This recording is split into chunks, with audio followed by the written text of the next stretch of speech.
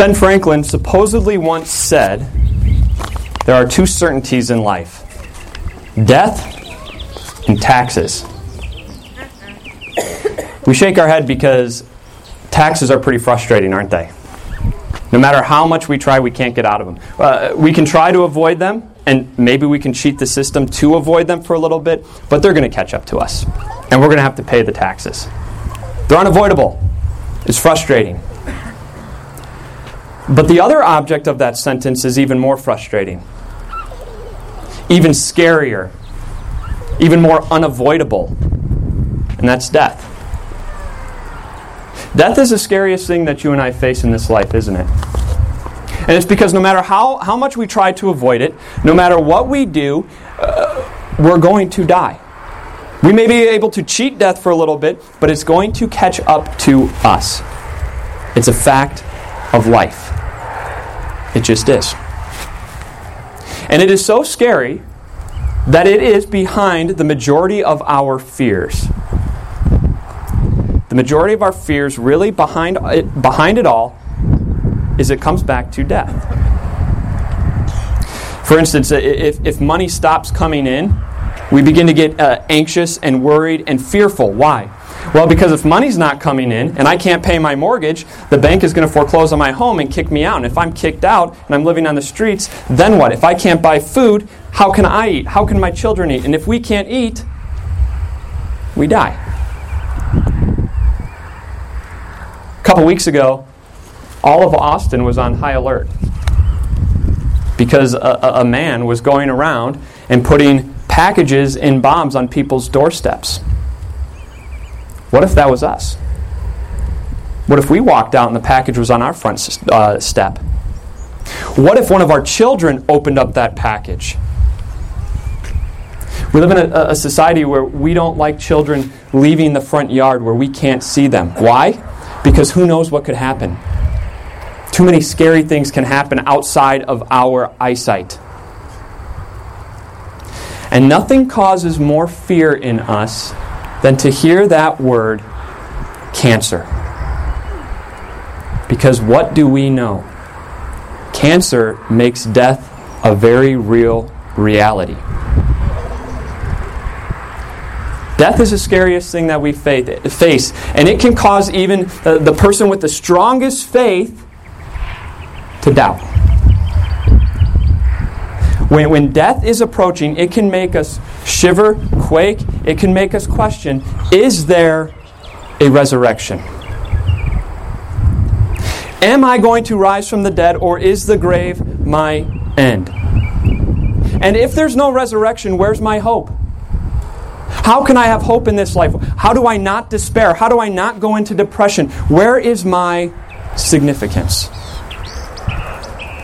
If there is no resurrection, where do I find hope?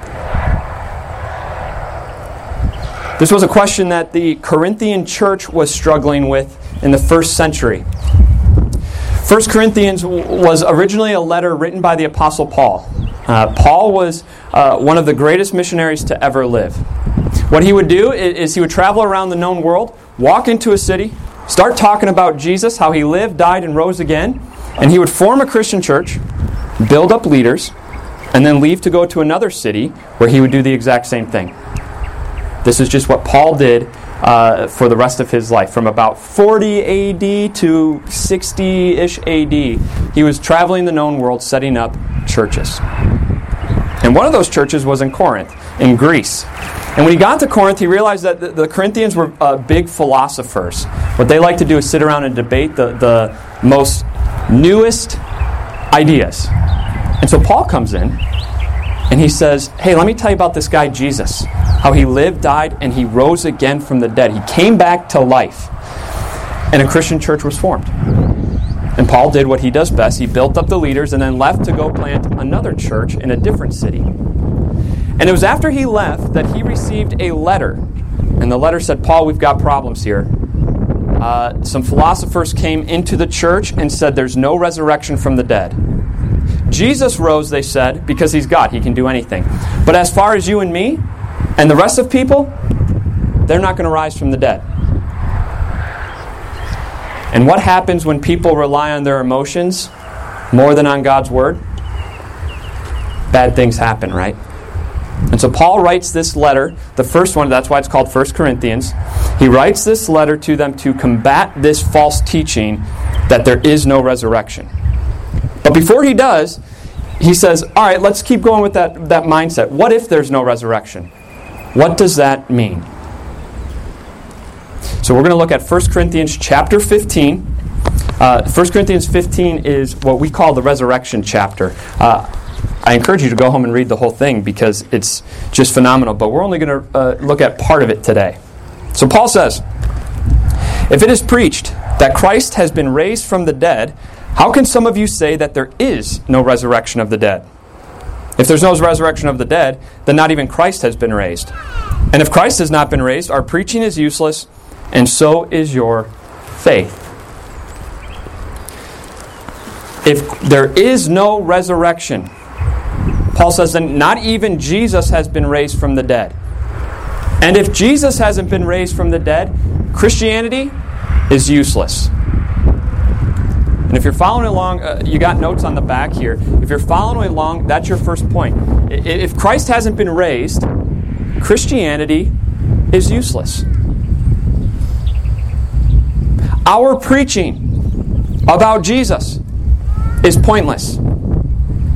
What I do for a living and what every Christian pastor does for a living would be meaningless and pointless. We're wasting our time. The fact that you invited friends and family to our Easter service this morning, that would have been pointless for you to do. You wasted their time this morning and having them come. To get up early, get ready, not make brunch, delay brunch, and come here. That would be pointless if Christ hasn't been raised. You should never tell anybody about Jesus again if there's no resurrection and Jesus hasn't been raised, because this whole thing is just pointless. Not only is our preaching pointless, but so is our faith. Our faith in Jesus is useless. It truly, if Jesus hasn't been raised, then Christianity is truly a crutch for weak people who can't emotionally handle this hard life. And that's what we rely on to help us get through every day, if Jesus hasn't been raised from the dead. If Christ hasn't been raised, Christianity is useless. But Paul says there's even more for results. He says, more than that, we are then found to be false witnesses about God, for we have testified about God that He raised Christ from the dead. But He did not raise Him, if in fact the dead are not raised. For if the dead are not raised, then Christ has not been raised either. If Christ hasn't been raised, then we are liars. Christians are just a bunch of liars. That's what we are. The writers of the New Testament, all liars. Jesus' 11 friends, his closest friends, followers that we call the disciples, they are the biggest liars, the biggest pranksters to ever walk this earth. They're a bunch of liars. Paul says earlier in chapter 15 that Jesus, when He rose from the dead, He appeared to 500 people at one time after He rose from the dead. If Christ hasn't been raised, then those 500 people came up with a lie that He rose from the dead and figured out all the details as to how He appeared to them. If Christ hasn't been raised, then millions and millions of people have believed a lie. You, me, we're believing a lie. We're gullible. Not only that, but we are also liars because we've told other people about Jesus. And if you haven't told friends, you've told your children about Jesus. And then that's lying. Because if there's no resurrection, then Jesus hasn't been raised. And we are false witnesses. Liars. If Christ hasn't been raised, Christianity is useless. Christians are liars. And the worst part is still to come. Paul says, and if Christ has not been raised, your faith is futile. You are still in your sins. Then those who have fallen asleep in Christ are lost. If only for this life we have hope in Christ, we of all people We are of all people most to be.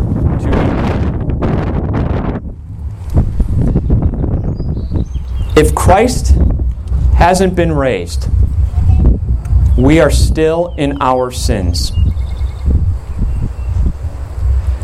No matter who we are, no matter what background we have not lived up to expectations. We have not lived up to God's expectations, number one.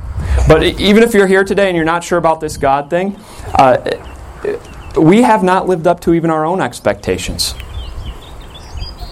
We have said things that have hurt people. We have done things that have hurt other people. We have said, thought, and done things that have hurt God and gone against what God says. God's expectations for us, He tells us in the Bible, is be perfect as your heavenly Father is perfect. The Bible also says, all have sinned and fall short of the glory of God. We have all fallen short of the expectations that God has for us. And part of that falling short, part of the consequences of our sin is death, separation from God. And that's why Jesus came into the world, right? He came into the world to live, die, and rise again for us. He came into this world and He lived the perfect life. He lived up to God's holy expectations, just like God said we should. And He didn't do it to show us the way. He didn't do it as an example. He said, here, I've lived perfectly up to God's expectations. I see you haven't. Why don't you take my perfect record? So when God looks at you, He doesn't see you as a sinner. He sees you as somebody who has kept His word perfectly. Because Jesus lived perfectly on your behalf. And then on Good Friday, Jesus died on the cross where He nailed all of your sins, all of the times you haven't lived up to expectations. Jesus died on the cross, taking them away, paying the debt. Debt paid in full. You are forgiven. Unless if Christ hasn't been raised. If Christ hasn't been raised from the dead, then sin hasn't been conquered, because death is a consequence of sin. And if sin hasn't been conquered, then we are responsible for every time that we have not lived up to expectation. And we cannot stand before God and say, God, I gave it my best. We can't say, well, I lived a pretty good life. Because God says my expectations are perfect. And it's not because He's mean. It's just a fact that a sinner cannot be in the presence of holiness. We can't live in holiness with sin. Sin has to be dealt with. And not only for us, but this is true of all your loved ones. If Christ hasn't been raised, then your loved ones that have passed away are just no more. Then we can have a relationship with God for 90 years, or however long we live, but after those 90 years, our relationship with God ends and we are separated from Him forever. If Christ hasn't been raised, He's just a moral teacher. If Christ hasn't been raised, we have no hope. Then all there is despair, depression. But look what Paul says on the top of the next page. But Christ has indeed been raised from the dead, the first fruits of those who have fallen asleep. For since death came through a man, the resurrection of the dead comes also through a man. For as in Adam all die, so in Christ all will be made alive. But each in turn. Christ the first fruits, then when He comes, those who belong to Him. Then the end will come, when He hands over the kingdom to God the Father after He has destroyed all dominion, authority, and power. For He must reign until He has put all His enemies under His feet. The last enemy to be destroyed is death. Christ is risen. He is risen from the dead. He is risen indeed. It's proven fact. Paul says this is proven. He has been raised from the dead. fact. There are witnesses. There are witnesses to this. If Jesus hasn't been raised from the dead, then this would all just be a prank by his 11 followers, right? And I don't know about you, but I'm not willing to die for a prank, and neither would the disciples. Nobody's willing to die for a lie. And yet 10 out of the 11 were put to death for preaching Jesus rose from the dead. The authorities said, stop preaching this message, and they said, we can't.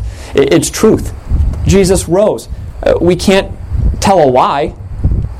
And they were put to death. They were put to death. Remember, this was a letter written to Christians in a congregation about 15, 20 years after Jesus rose from the dead. Paul is essentially challenging them.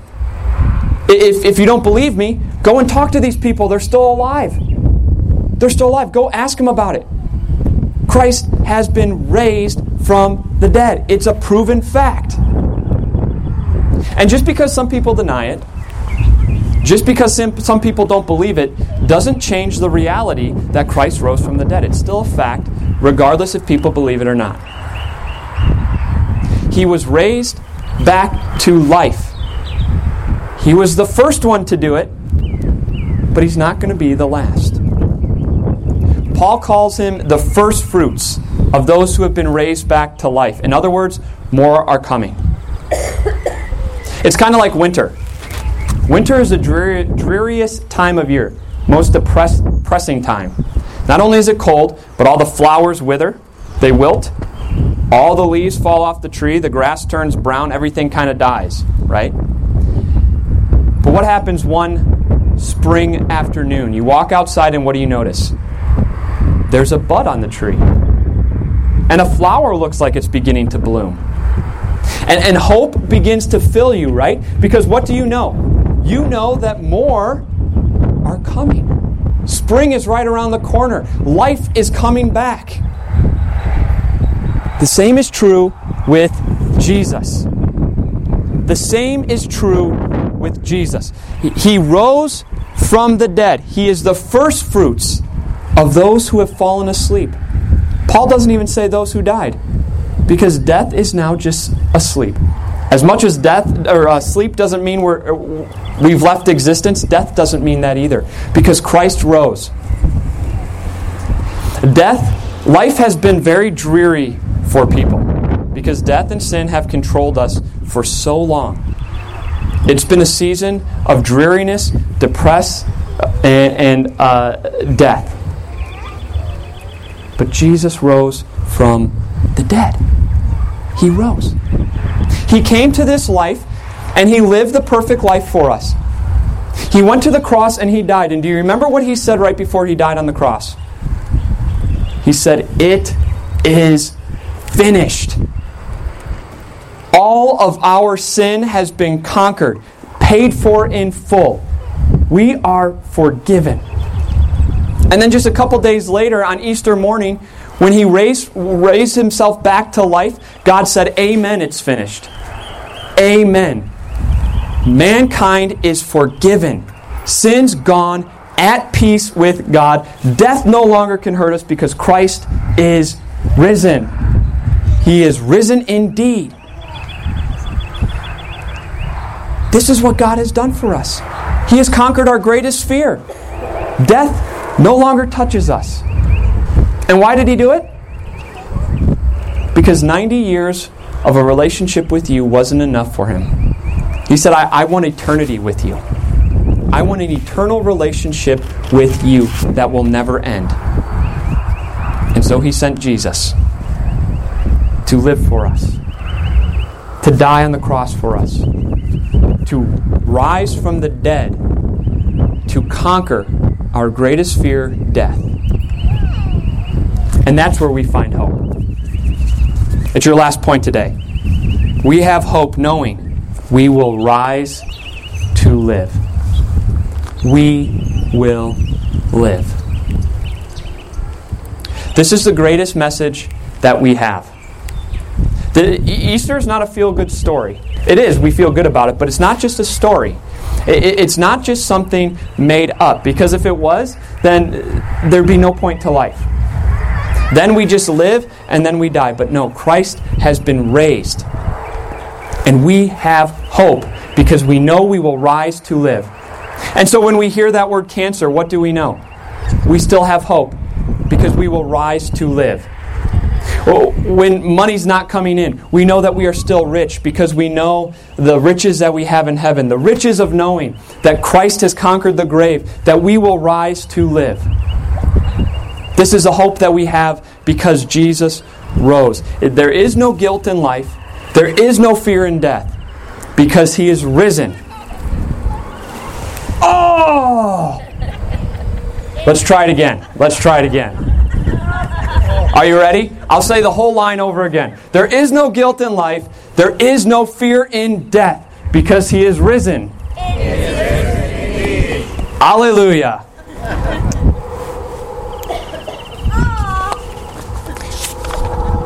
We are going to sing a song called Crown Him with Many Crowns. If you notice verse 3, crown Him the Lord of life, who triumphed o'er the grave, and rose victorious in the strife. For those He came to save, His glories now we sing, who died and rose on high, who died eternal life to bring, and lives that death may die. But before we sing, let's close with a prayer. Lord Jesus, we thank You for living for us, dying for us, and rising from the dead for us, conquering the grave. It is the greatest message that we have. Lord, open our hearts today. Send Your Holy Spirit into our hearts to strengthen us in this faith, in this message, and in this peace that You give to us every single day. As we live our lives, help us not to fear death because we know we are safe and secure with You. And because You rose, we will too. In Your name we pray. Amen. Let's sing.